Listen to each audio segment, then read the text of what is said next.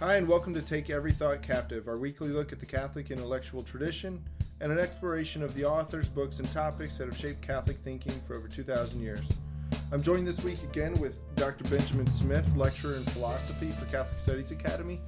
And today our topic is going to be justice. And we're going to approach the topic of justice from a political and ethical point of view. And in particular, we're going to get into St. Thomas Aquinas' treatment of justice. So, Dr. Smith, welcome back. And to get us started here, maybe we can get into just kind of some a general definition, particularly like we said, of St. Thomas. How does St. Thomas kind of define justice in this way? Okay. I just want to start by saying that I appreciate the opportunity to talk about this because I think it's very timely. Obviously, we're in a time of a lot of kind of political turmoil, a lot of strife, and so words like justice get thrown around a lot. People have strong ideas, beliefs attached to justice, and so I think it's useful for us to have some, sort of a classical source to fall back on, to give us some good ideas and direction in our thinking about justice. A lot of the ideas that Thomas uses when he talks about justice, especially just sort of in general, are not entirely unique to him. Certainly a lot of those he takes from Aristotle, but you can see them used in similar ways by other medieval theologians. But certainly Thomas's way of talking about these things was very influential on the development of Catholic theology subsequent to him.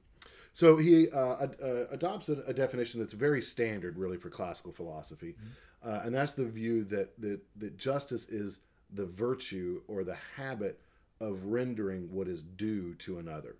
So, in Thomas's conception, right, there's two different ways to approach Thomas's ethics. In one way, you can approach it from the perspective of natural law, which is a little more rule-based, or from the perspective of virtue, which is more based in character. But these are really kind of two sides of the same coin.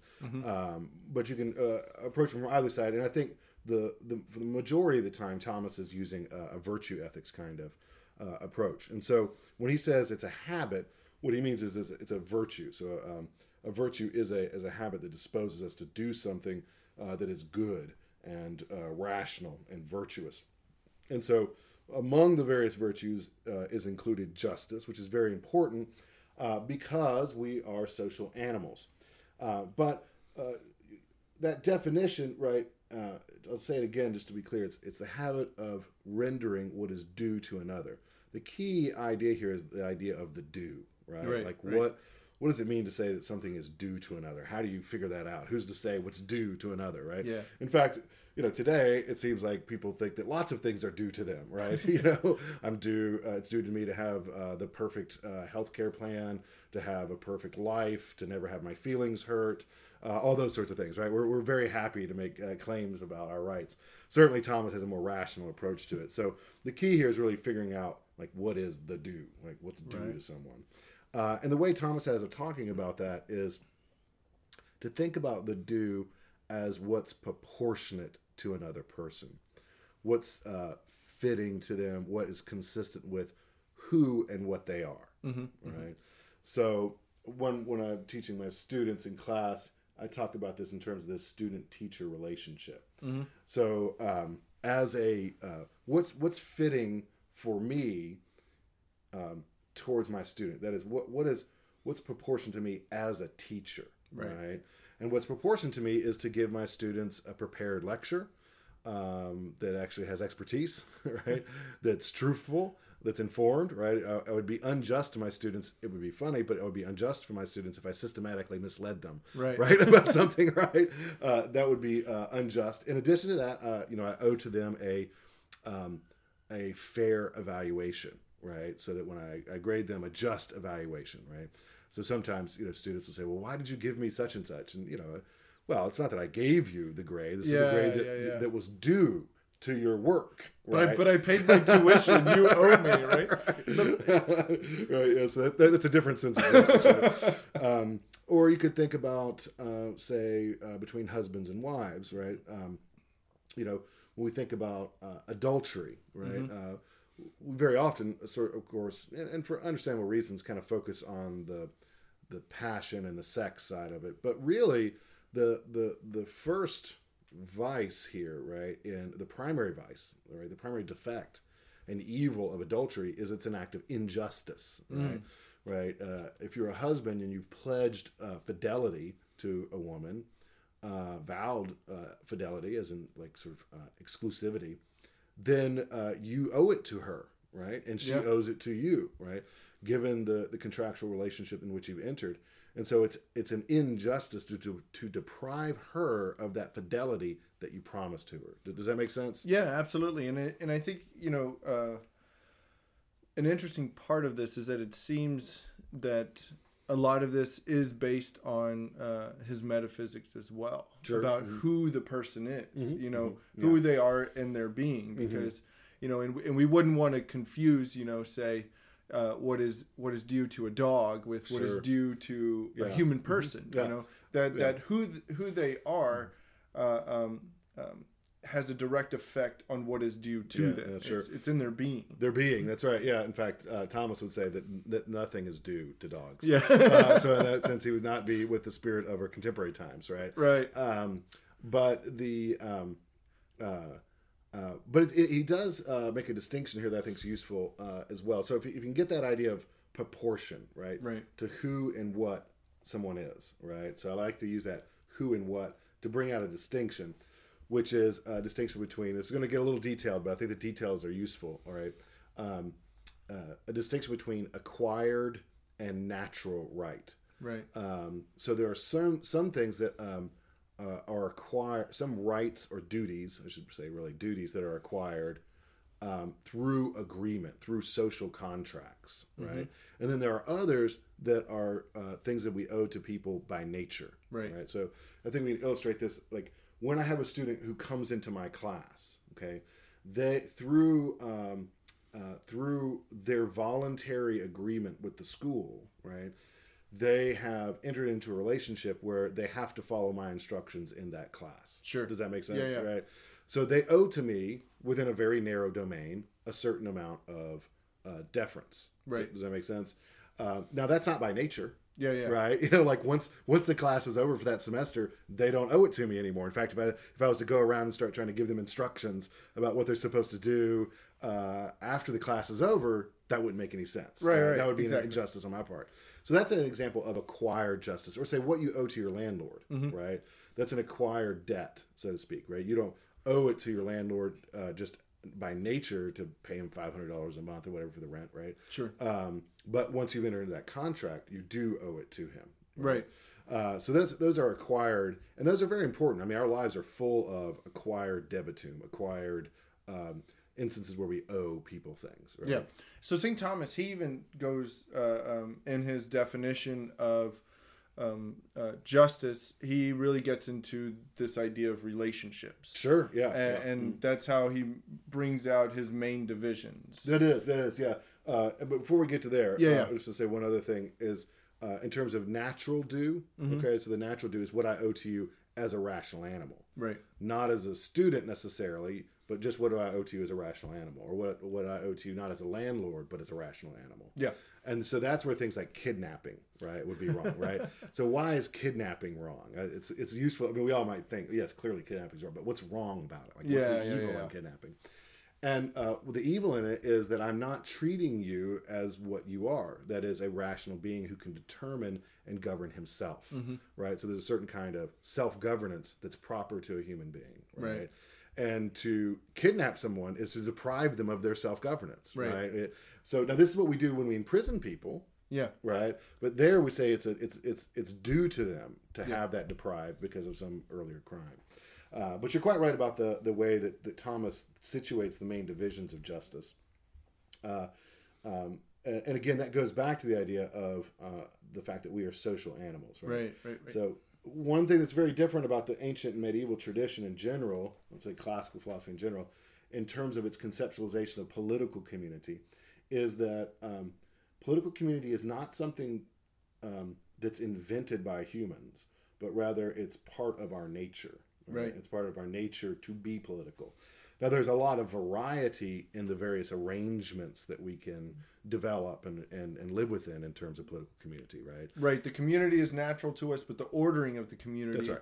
is what is left to us to decide. And Sure. like you said, there's many different ways that we can organize Yeah, it. there's a lot of ways we can arrange the furniture. Yeah, right, yeah. so to speak. So I mean, you could have a democracy or a republic. You could have a monarchy. Those sorts of things, and different times and different settings or environments will be more conducive to one or the other, right? So there's a lot of things that are contingent there, but the basic fact is that we are naturally political, and what he means by that is that we depend upon membership in a political community in order to thrive and flourish. Now, this kind of pushes a little bit against maybe some of our American tendencies towards independence, right? Yeah, liberty. Yeah, that's right. Yeah, right.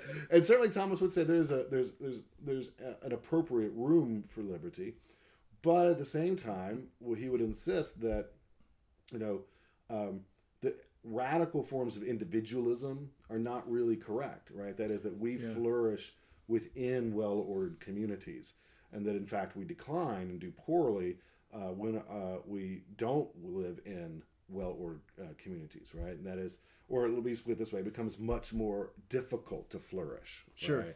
right? In a community that is not functioning well. And so for that reason, Thomas uses this idea of our natural sort of political character to spell out the various forms of justice, right? So he imagines it this way, that each individual human and each individual family is compared to the whole political community. Notice I didn't say the government or the state, but it's compared to the whole community as a part to the whole, right? Right. So I am a part of a greater whole because I, in a sense, depend on that whole in order to flourish, in order to achieve personal development, in order to really to experience a certain kind of happiness, right? Sure. Now, some people sometimes are uncomfortable with that idea, right? That I depend on my community in order to flourish.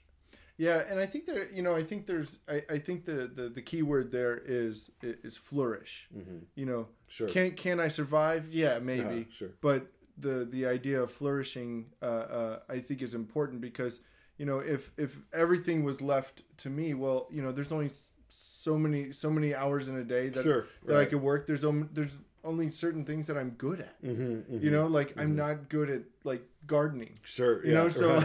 Like having to provide actual food. Stuff like that. So Aristotle talks about this. Adam Smith, of course, brings it up much later, but as a division of labor, right? Coming together as a community, right, in which there's a division of labor, right, really makes all of us more productive. Yeah. Right, and we get to benefit from because if you have to do everything yourself, you're right, like you say, you're just not going to get very far. Yeah, and half of the things are going to be done poorly. That's right. That's right. Exactly. We may be clothed, but we're going to be poorly fed. That's right. Yeah. Of course, there's issues about security, right, as well. It's hard. As an individual, you may be a good shot, but even the best shot, contrary to what movies will tell you, it's gonna you probably lose to 10 guys if you're just by yourself, right? So when the local neighborhood thugs come to raid your farm, if there's more than just a couple, they're probably gonna get you, right? You might get lucky, but that's going to be a very insecure situation to exist in. And then also, of course, there's a matter of justice and law, right? That is that it's going to be hard to bring about a robust system of law within, just as an individual, right? You need as a community to kind of develop that. So those are ways in which you can think about the dependence. I think sometimes when people react against it, they don't like the word depends, right? As if you're a dependent upon the state. Yeah. And Thomas doesn't mean that, and Aristotle doesn't mean that in a radical sense, like you're just getting everything from the state, right? That is the government, right? Yeah. It just means that being part of political community, right, is part of human flourishing. Yeah. Okay. And I think even, not just, materially speaking, but I mean, even, psychologically speaking. I mean, think about, some of the worst forms of punishment are those that deal with solitude. Sure. Yeah. So I mean that I think that speaks to, again, going back to who we are and how we were made. That we were made to live in a community, a political system in that way, and that when we are deprived of human contact and stuff, that is actually a form of punishment. Yeah, that's right. I think that's right, sure. Another way to think about when we talk about being dependent on the state. It's not this kind of radical kind of dependency, but a natural one. That's right. Yeah, on our cooperation politically. Right. So this allows us, right. So if we accept that kind of image, right, that model, you could say, then Thomas says we can identify three relationships that really help us to understand the three forms of virtue, or three forms of justice. Excuse me. So one of them is, and that's based on these three relations. So the relationships are the relationship, and I'll say this a couple times, of the whole to the part, of the part to the whole, and of the part to each other. Okay. So I'll say it again. Relationship of the whole to the part, to the whole community. What does it owe to the individual? Okay. Right. Then what does the individual owe to the whole community? Mm-hmm. And then what do individuals within that community owe to one another? Okay. Now, actually, I think this is actually a really neat model for thinking about almost any community, not just the political community. I think this works within institutions, right? Yeah. Actually, you can think about what does the college, right? What does the university owe to me as a faculty member? What do I owe to the university, right, as a part of that greater whole? And what do I owe to my colleagues? Right? So you can, it's actually a really fluid, I think, really flexible way of talking about those kind of relationships. Yeah, it's a really natural way, too, because, I mean, you think about a family, and a lot of times this is how families kind of operate within it. I explain to my children what I expect of them. Sure. And sometimes there is a little bargaining there, but we I also explain what Jason, never negotiate, never, right? It's always predetermined, and I make it seem like it's a negotiation. All right, very good. Okay. So, but this is kind of the way we also understand. I explain to my children how they are going to treat each other, how I'm going to treat them, and how they're required to treat me. That's right. And those kinds of relationships, while being similar, they are distinct. So I think the way that he divides these relationships within justice, it's a very natural one. And again, like you said in the beginning, I think it's important for us, particularly in the time that we live, for us to have maybe a clear understanding in our head of kind of this understanding of justice. It'll serve us well. And I think you can just sort of try to focus on three questions here, like when you're thinking about justice. What do I owe to the community? What does the community owe to me? And what do we owe to each other? Yeah, those are good three questions to focus on. And historically, classically, traditionally, we start with the question of general justice or political justice, which is the question of what is it that the individual owes to the community as a whole. Right? So what do I owe to the United States of America? What do I owe to Tennessee? What do I owe to my county or city if you live in a city? What Thomas thinks we owe is we owe to it to serve the common good, right? And again, this is a challenging idea sometimes, right? But what I owe to the United States of America, or whatever country you live in, is to serve the common good. So if you're a citizen, I guess it's a citizen, or is it a subject? I don't know. But if you're a subject in the United Kingdom, I think it is a subject, right? Yeah. Because officially it's still a monarchy. We can call him that. Yeah, okay. In America, we can call him that. Right. But if you're a subject of the Queen, then it's your duty to serve the common good of the United Kingdom. Does that make sense? Yeah. And as an American, it's my duty to serve the common good of the United States of America. And in fact, to serve that common good even over my own individual good. Now, this is that's a hard concept. Yeah. Right?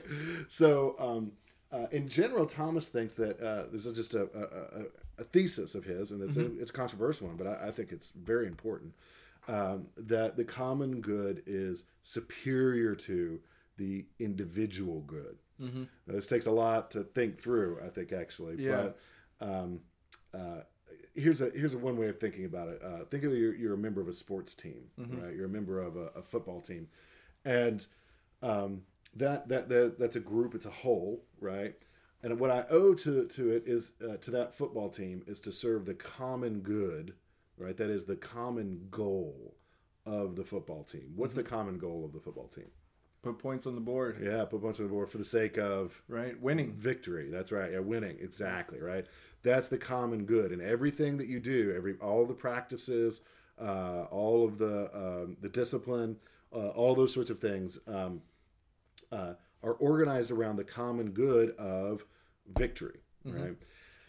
And sometimes that means subordinating your individual good, right? So you might be told, well, you have to get into this drill during practice in which you know you're going to get creamed over and over and over again by a superior player, and that's just the knocks of it, right? Because why? Not just for the sake of malice or cruelty, but because that serves the interest of the common good of victory. Right? It makes everybody better in practice. At least that's the idea. Yeah. Right? Well, I mean, you just think of the offensive line. They get no glory. Yes, that's right. Absolutely. In fact, I think it's important to point out that the offensive linemen in American football are paragons of virtue. I will also say I played offensive line.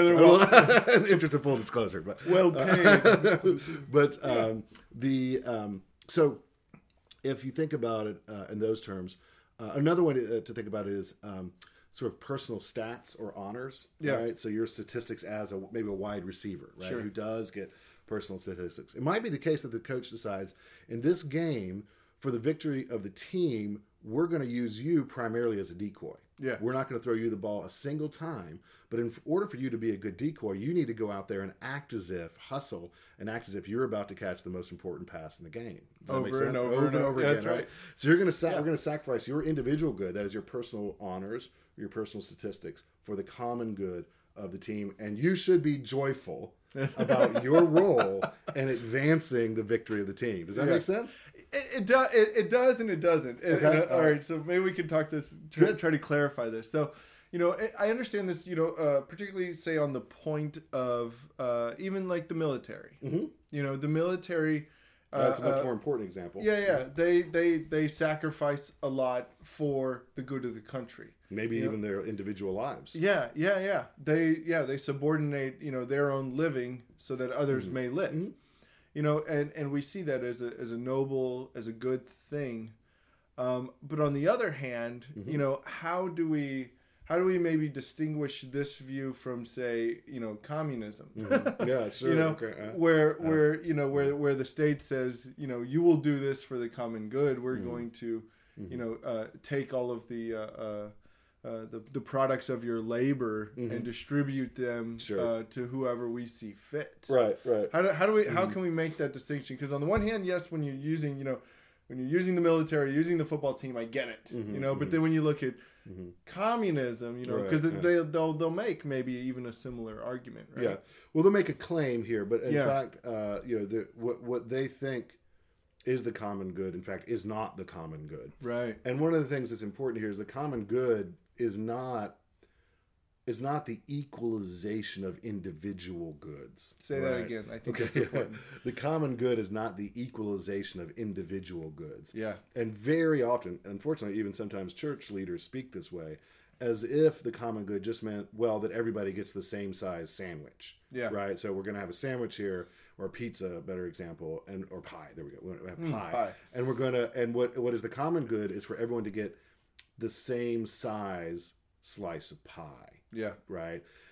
Again, that's the idea that the common good means the equalization of individual goods. Right. But that's incorrect. In fact, that defeats the ability to achieve the real common good. The real common good, right, is a good one in number. This is very important. It's a good one in number shared by many. Okay. So the victory of the team is everyone's victory. Yeah. Right. But it's a singular goal, but it's shared by and pursued by the whole team, right? it's not many individual goods. So Right. we're not saying everybody gets a trophy.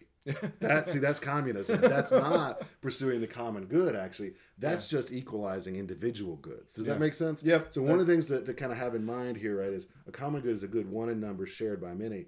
An individual good is a good one in number, but not shared by many. It's proper to oneself or just for oneself. It's not a bad thing, by the way. There's nothing wrong with the individual good. In fact, often you should pursue it.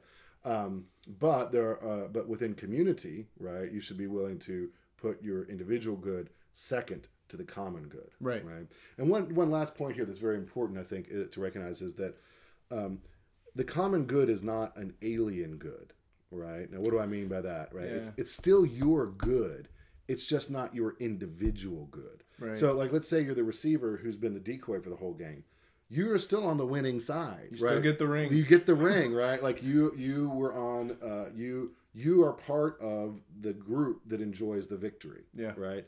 And so it's your good. It's just not your individual good. It's your common good. Yeah. Right. It's the good you share with others.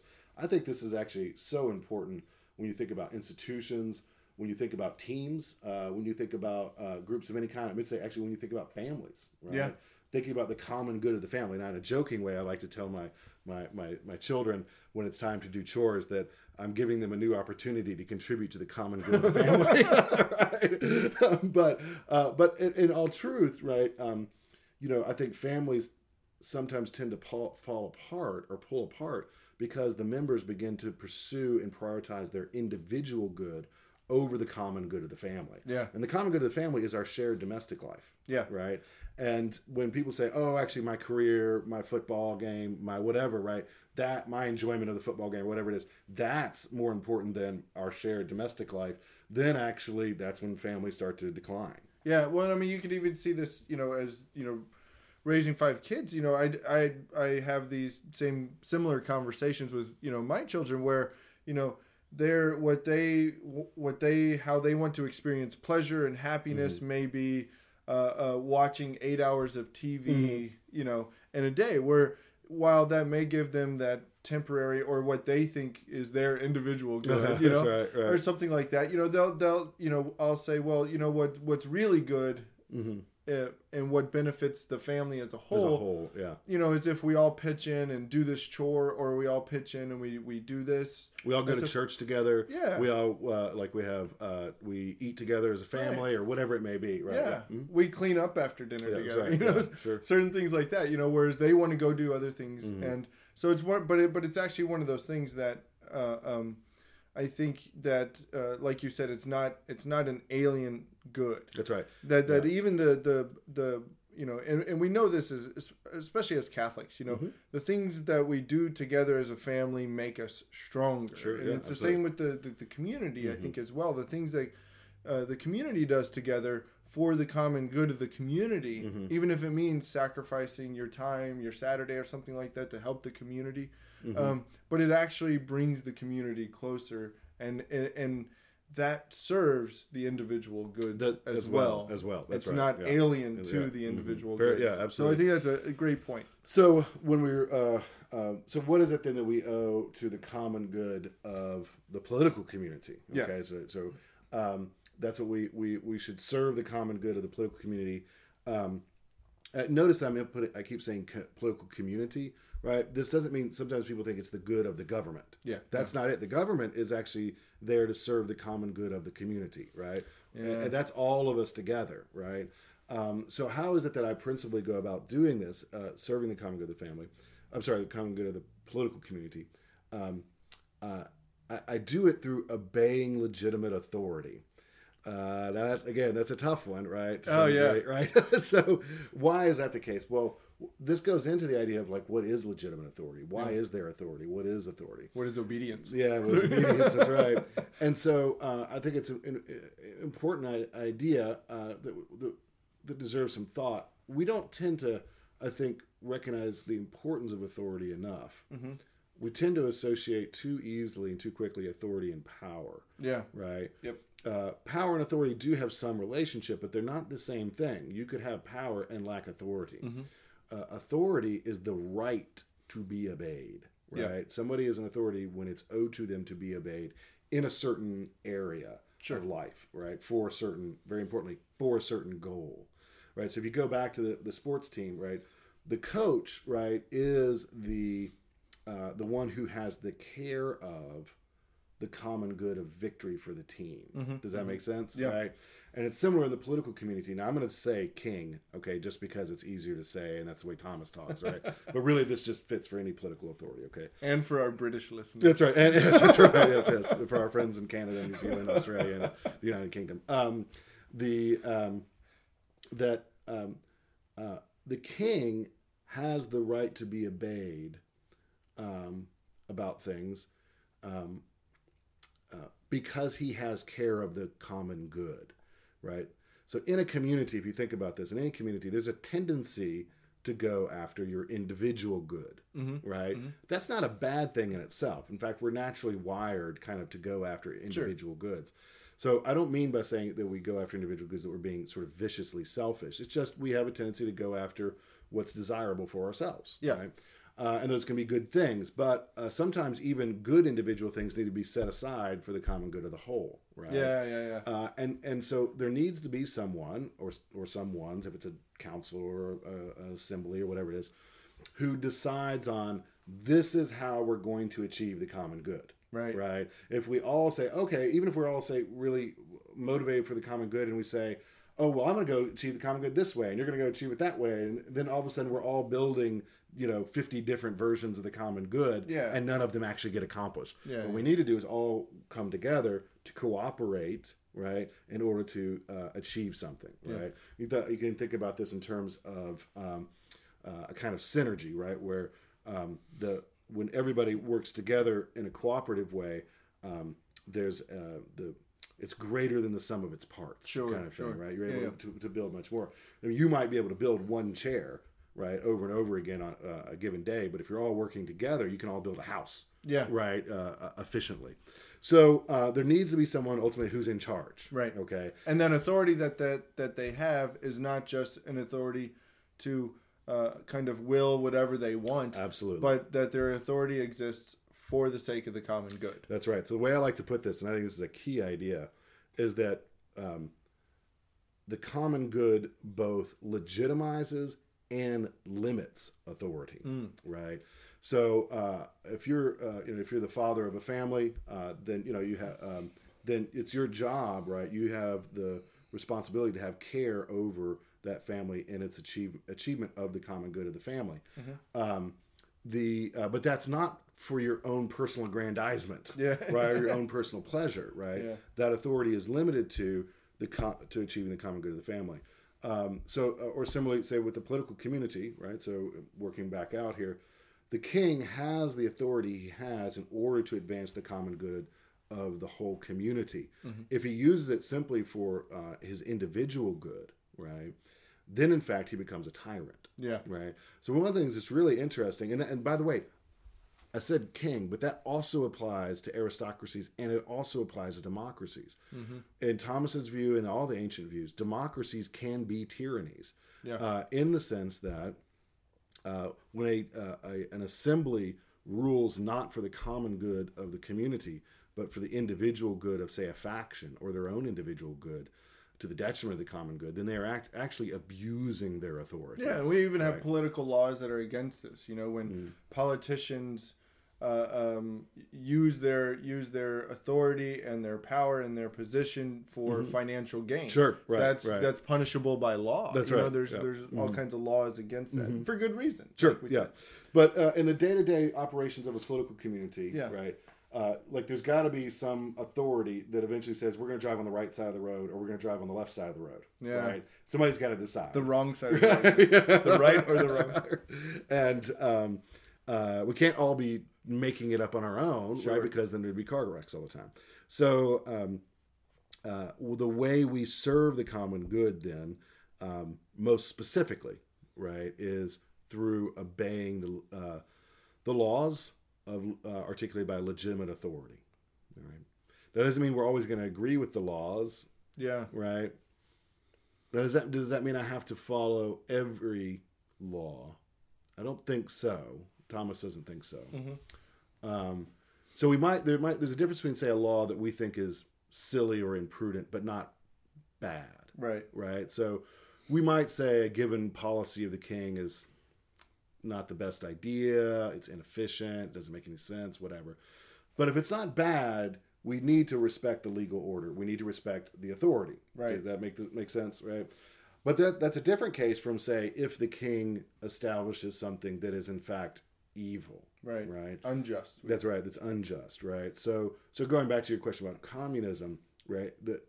Communism deprives us of our natural right, right, to private property, right? Or if you were to say, if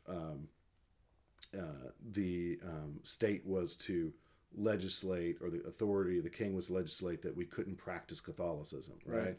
Then that would be depriving us of what's due to us, which is the opportunity to practice the true religion. There's various things you could go through and say, okay, well, in that case, right? Yeah. Actually, the king would be abusing his authority. Yeah. That's what I mean by limits, right? Because he wouldn't be ruling for the common good, and we would be permitted to sort of resist, right, or not obey. At least permitted to not obey. Right. Okay. Right. Even like if the government were to say you can only have one child, right? Limiting, and it's a very real example, you know. Something like that. That is an abuse of power. That is an unjust law. Sure. That is not for the common good. Right. Or you couldn't decide how to educate your children. Right. For example. Right. That would be depriving parents of what's due to them. Yeah. Now there are lots of things, of course, that the political authority can do. That we don't need to go into all the details here, but there's a couple of specific kinds of actions that political authority can do that we should justly respect. Involving taxation. So taxes are not intrinsically evil. That doesn't mean, I don't know about that. No, I'm just joking. Right. Taxation is a power of political authority. Sure. Of course, it can be abused, like any other power, right? So you might say the state, the king has the right to levy taxes for the sake of the common good, right? But that doesn't mean that every form of taxation is, in fact, right, a good one. Also, the king, very importantly, has the mission of punishment. In fact, I would argue one of the primary functions of the king is the punishment of malefactors. That is people who commit injustices, right?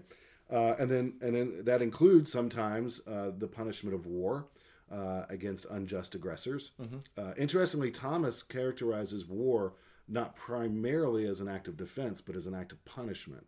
This is actually true in a lot of the natural law tradition. We tend to really emphasize the defense idea. Yeah. But Thomas and a lot of other medieval theologians characterize war actually primarily as a form of punishment, which I think is interesting. Yeah. They're punishing the people who are unjust aggressors, right? And then also just distribution. I'll hold off saying much about that for now, but those are some of the things that I owe to injustice. Yeah, I owe to the king if he commands me to go to war, and it's not obviously illegitimate to go to war. Right. I also owe to the king or the government that I will pay the taxes that are levied, unless they're wildly unjust. Yeah. Right. That sort of thing. Does that make sense? Yeah, it does, and I think in our heads we all have, examples or things we're thinking of. But again, I think the big point here is to understand. This is kind of we're talking general. That's right. These are general principles. The general principles that have to be applied with prudence to concrete situations. Yeah. Right. Yeah. Exactly. But they are. I think that they are very sound principles. Yeah. Right? Yeah, and I think the other thing that that pops into my mind, when we go through something like this, is to think of the people, especially because we live in a system where we're able to vote for those people who have that authority to really exercise that and look for people who are genuinely strive to bring about the common good, and then we have and that's why I think one of the things that we do good as Americans is, we hold up that right to vote. Mm-hmm. Because, I think, from the founding, we have this understanding of authority,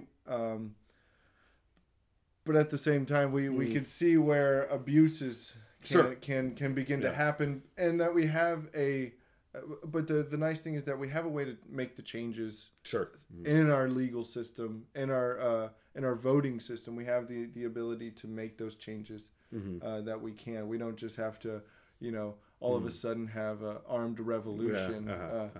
Which, by the way, isn't always illegitimate in Thomas's view. Right. I think it's worth noting, right? Again, to our British friends. That's right. There are times, right? Now, Thomas thinks this is very limited. Yeah. But that there are times where civil disobedience is permissible, right? Sure. When the authority is grossly abusing its power. Sure. One may, in fact, disobey, right, an unjust law. And even further, when he says, there's habitual, long-term, widespread injustice that's of a very grave sort, he thinks it's in fact possible to remove the government. Right? Yeah. That is that one may, that there is such a thing as just insurrection. Yeah. Right. Because you might say, well, wait a second, I thought we were supposed to obey authority. Yeah. The key point is if a ruler has become habitually tyrannous, they have power, but they've lost authority. Right. They no longer have the right to be obeyed. Right. Right. And therefore may, in fact, be, removed. Yeah, the abuse of power or the abuse of their authority actually leads to their loss of that authority. That's right. Yeah. And eventually you have to take the power away too. Yeah. That being the key, right? They're using it. They might still have power, right? The ability to force, but they've lost the authority to use it. Yeah, and I think maybe a small example of that, is when we see like abuse happening in families. Mm-hmm. Sure. Somebody steps in and says, you no longer have the authority right. and the power to have care over this child. Mm-hmm. And so that child is removed from that situation, and that authority is stripped from that person who previously held the authority and had the power to do that. So we can understand this on different levels. We don't always have to go to our American political system to understand. It's true. Now here's the thing: is you might be if we have any British listeners, it would be well within their rights to dispute whether or not that was a just insurrection. Yeah, you're right. They could say, well, actually, this historically this is indisputable. We were subjects of the English crown. I mean, that was the case, right? No one, even the founders, didn't dispute that. I think if you actually look at the Declaration, it's interesting. They recognize that they have to make a case for why it's okay for them to rebel. Yeah. As they say, to sever the bonds that have kept two peoples together of this long period of time. They recognize that really the burden of proof is on them, right? Yeah. And so I think one could argue back, right, that actually the circumstances weren't such, right, that the king was so tyrannous that it was right to rebel. Yeah, right? Which I think is an interesting point. Yeah, that they had to make the case. Yeah, they had to make the case. That's right. Yeah. Okay, so that gets into that political justice, the justice from the part owed to the whole. Mm-hmm. And what about distributive justice? Maybe we can get into that. What the whole owes to the part. Right. Sure. And so that if we just cover I guess political justice and distributive justice, that'll probably give us a good picture of the overall functioning of politics here. Maybe we'll save the commutative justice for later. But so distributive justice is all about what does the political community owe to the individual, right? Okay. So I think I would say this is roughly parallel to what is talked about as social justice. Right. Okay.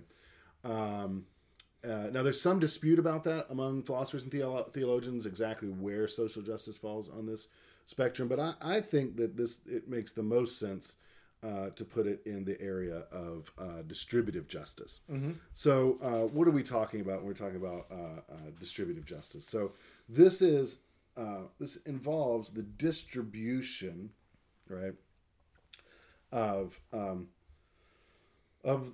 goods that belong to the whole to the parts. Right, now, again, in our own setting, this just kind of maybe feels a little problematic, right? Because we instantly start to bring in the word redistribution. Right. Yeah.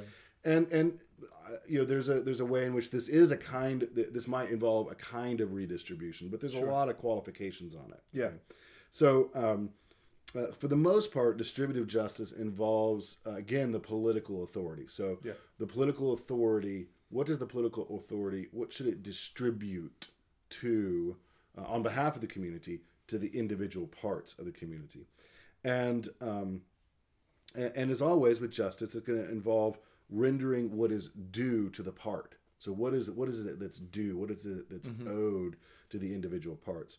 And Thomas thinks that what's due is determined by merit and need. Okay. Notice not want. Okay. Right. The community does not owe you whatever you happen to want. Okay. What the community owes you is what you merit and what you need. Yeah. Okay. And really need. Yeah. And really need. Yeah. So one of the things that's important here, right, is we can think about it as supporting real and legitimate need. The normal course of affairs, of course, is that you are going to provide things for yourself, right? And you're going to provide for your family and for your local community, right? Through your own industry, right? Through your own efforts. But that is, and Thomas is very clear about it, that this is in fact the most efficient way to do it. He doesn't use the idea of the principle of subsidiarity explicitly, but he does have the idea that there are functions and goods that are proper to the parts. Yeah. Okay. So the parts that the function that's proper to the parts of, say, the family, right, is the what's proper to it is the felicity, the domestic felicity of the spouses, the procreation and education of children, right, as well as the means thereto, right, which includes making a living, right. So that he actually sees as proper to the family. So what that means is that it's not the role of the political authority to govern the education of children, which is actually interesting. It's not the role of the political authority to govern the procreation of children. Right. It's not the role of political authority to interfere in the family. It's not the role of the political authority to interfere with the family's provision of its own means to life. Yeah. Does that make sense? So yeah. So I'm saying a lot of knots here in order to understand that Thomas recognizes that the political community does have a role, and the political authority has a role in distributing certain goods, but it's not every good. Right. Okay. Right. And for the most part, the parts of the community have proper functions and goods that are proper to it. Now, what if a family can't, in fact, provide for itself? It can't educate its children. Those sorts of things, right? Not due to laziness or stupidity, but due to genuine need, right? Yeah. It's not you think about a situation like the Great Depression, right? Yeah. It wasn't for lack of hard work or industry. It's like it wasn't the particular family or particular man's fault that he was living in an area where there just isn't any work, right? Yeah. There it's incumbent upon the political authority to meet the real need, right? So you think about the indigent, you think about those who, you think about orphans, right? Yeah. Those who cannot provide for themselves, those who are handicapped, etc. The political authority has a duty in justice, right?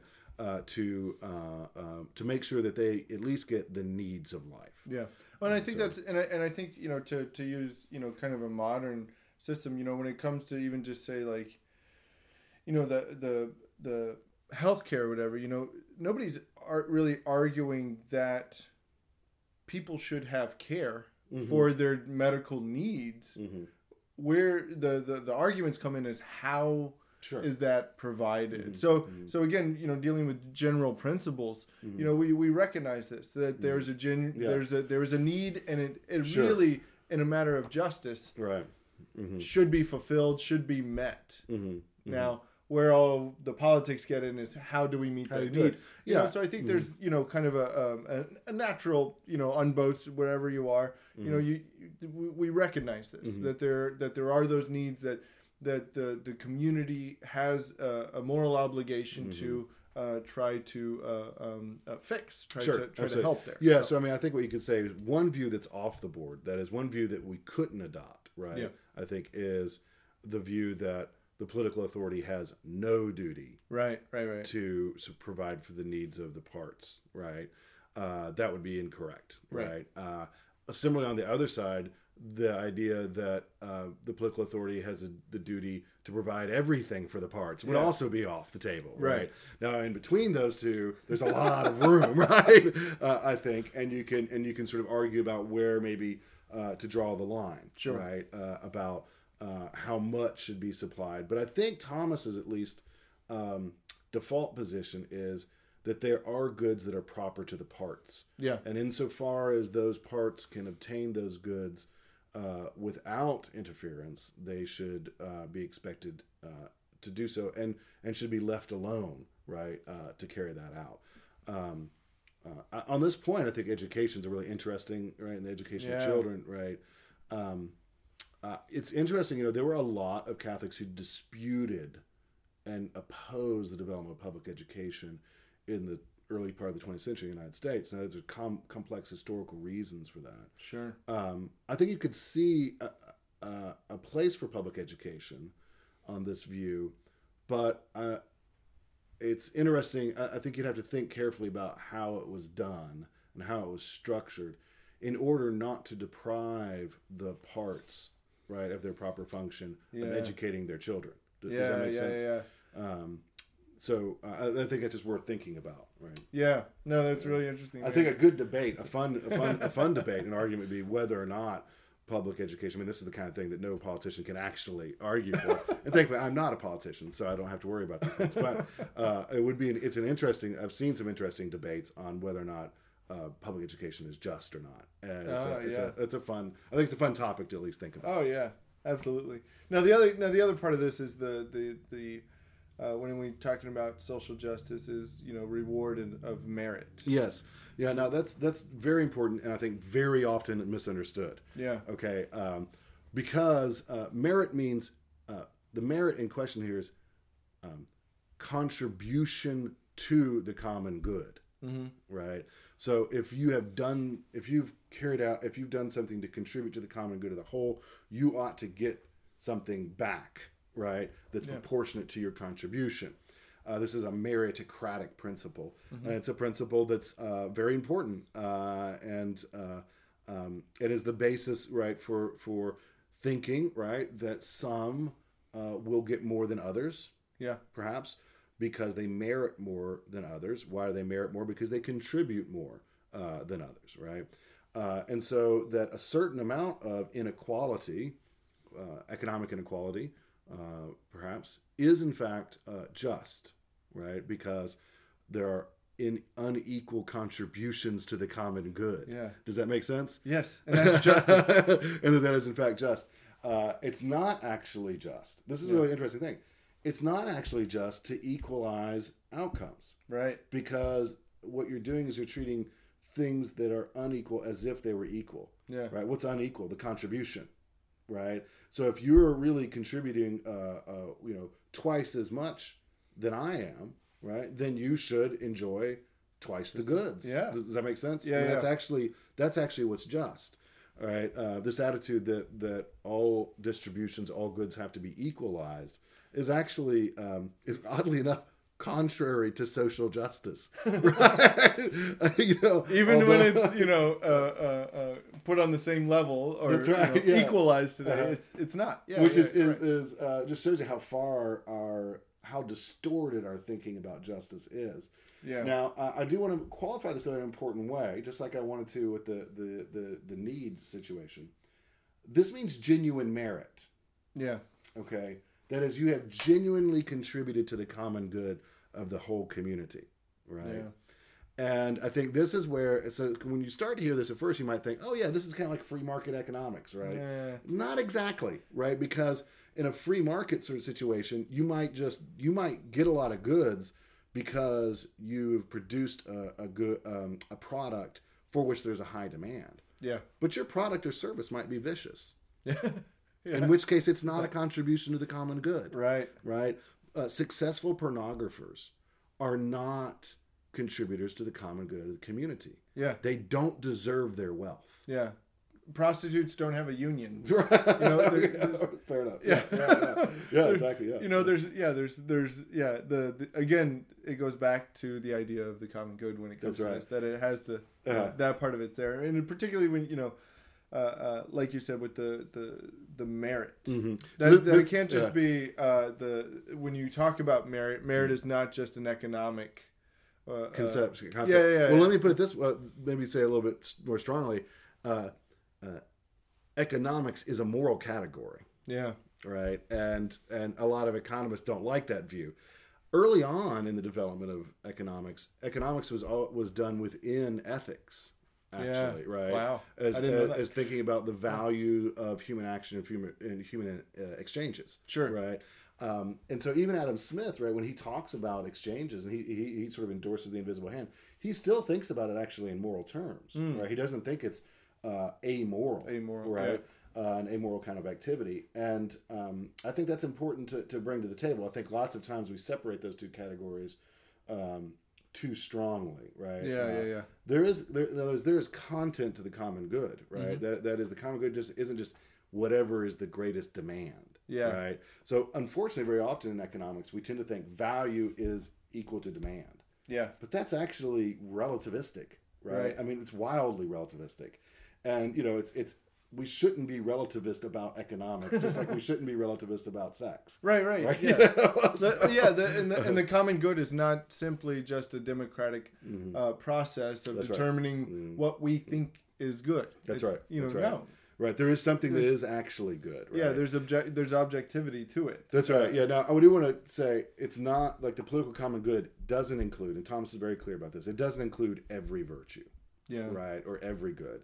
It includes what we would say in contemporary discourse, we would think of as basic goods and services, right? So it doesn't include necessarily Shakespeare and beautiful symphonies or other sort of extraordinary things or the theological virtue of hope or things of that nature, right? Those go beyond the political community. The political community basically focuses on bodily goods developed and exchanged in a way that's temperate and just and brave. Does that make sense? Yeah. Right. Yeah. So it's a virtuous development and exchange of bodily goods, or we might say basic goods and services. Does that make sense? Yeah. No, that's good. That's good. Well, I think that gives us a good idea of at least kind of those two distinctions within justice, the political justice and the social justice, or general justice and distributive justice. Maybe next time we could pick up commutative justice and just punishment. We do need to probably talk about that. I know we went a little bit long on both those, but I think that gives you actually. I mean, so my specialty is political philosophy. Obviously, I'm really very interested in it. If you can kind of balance general justice and social justice, or general justice and distributive justice, those two perspectives, then that gives you a lot of principles for thinking intelligently and clearly about various political issues in our own time in our own country. Yeah, and I think that's important. I've been on this. I even talk about it, in catechesis.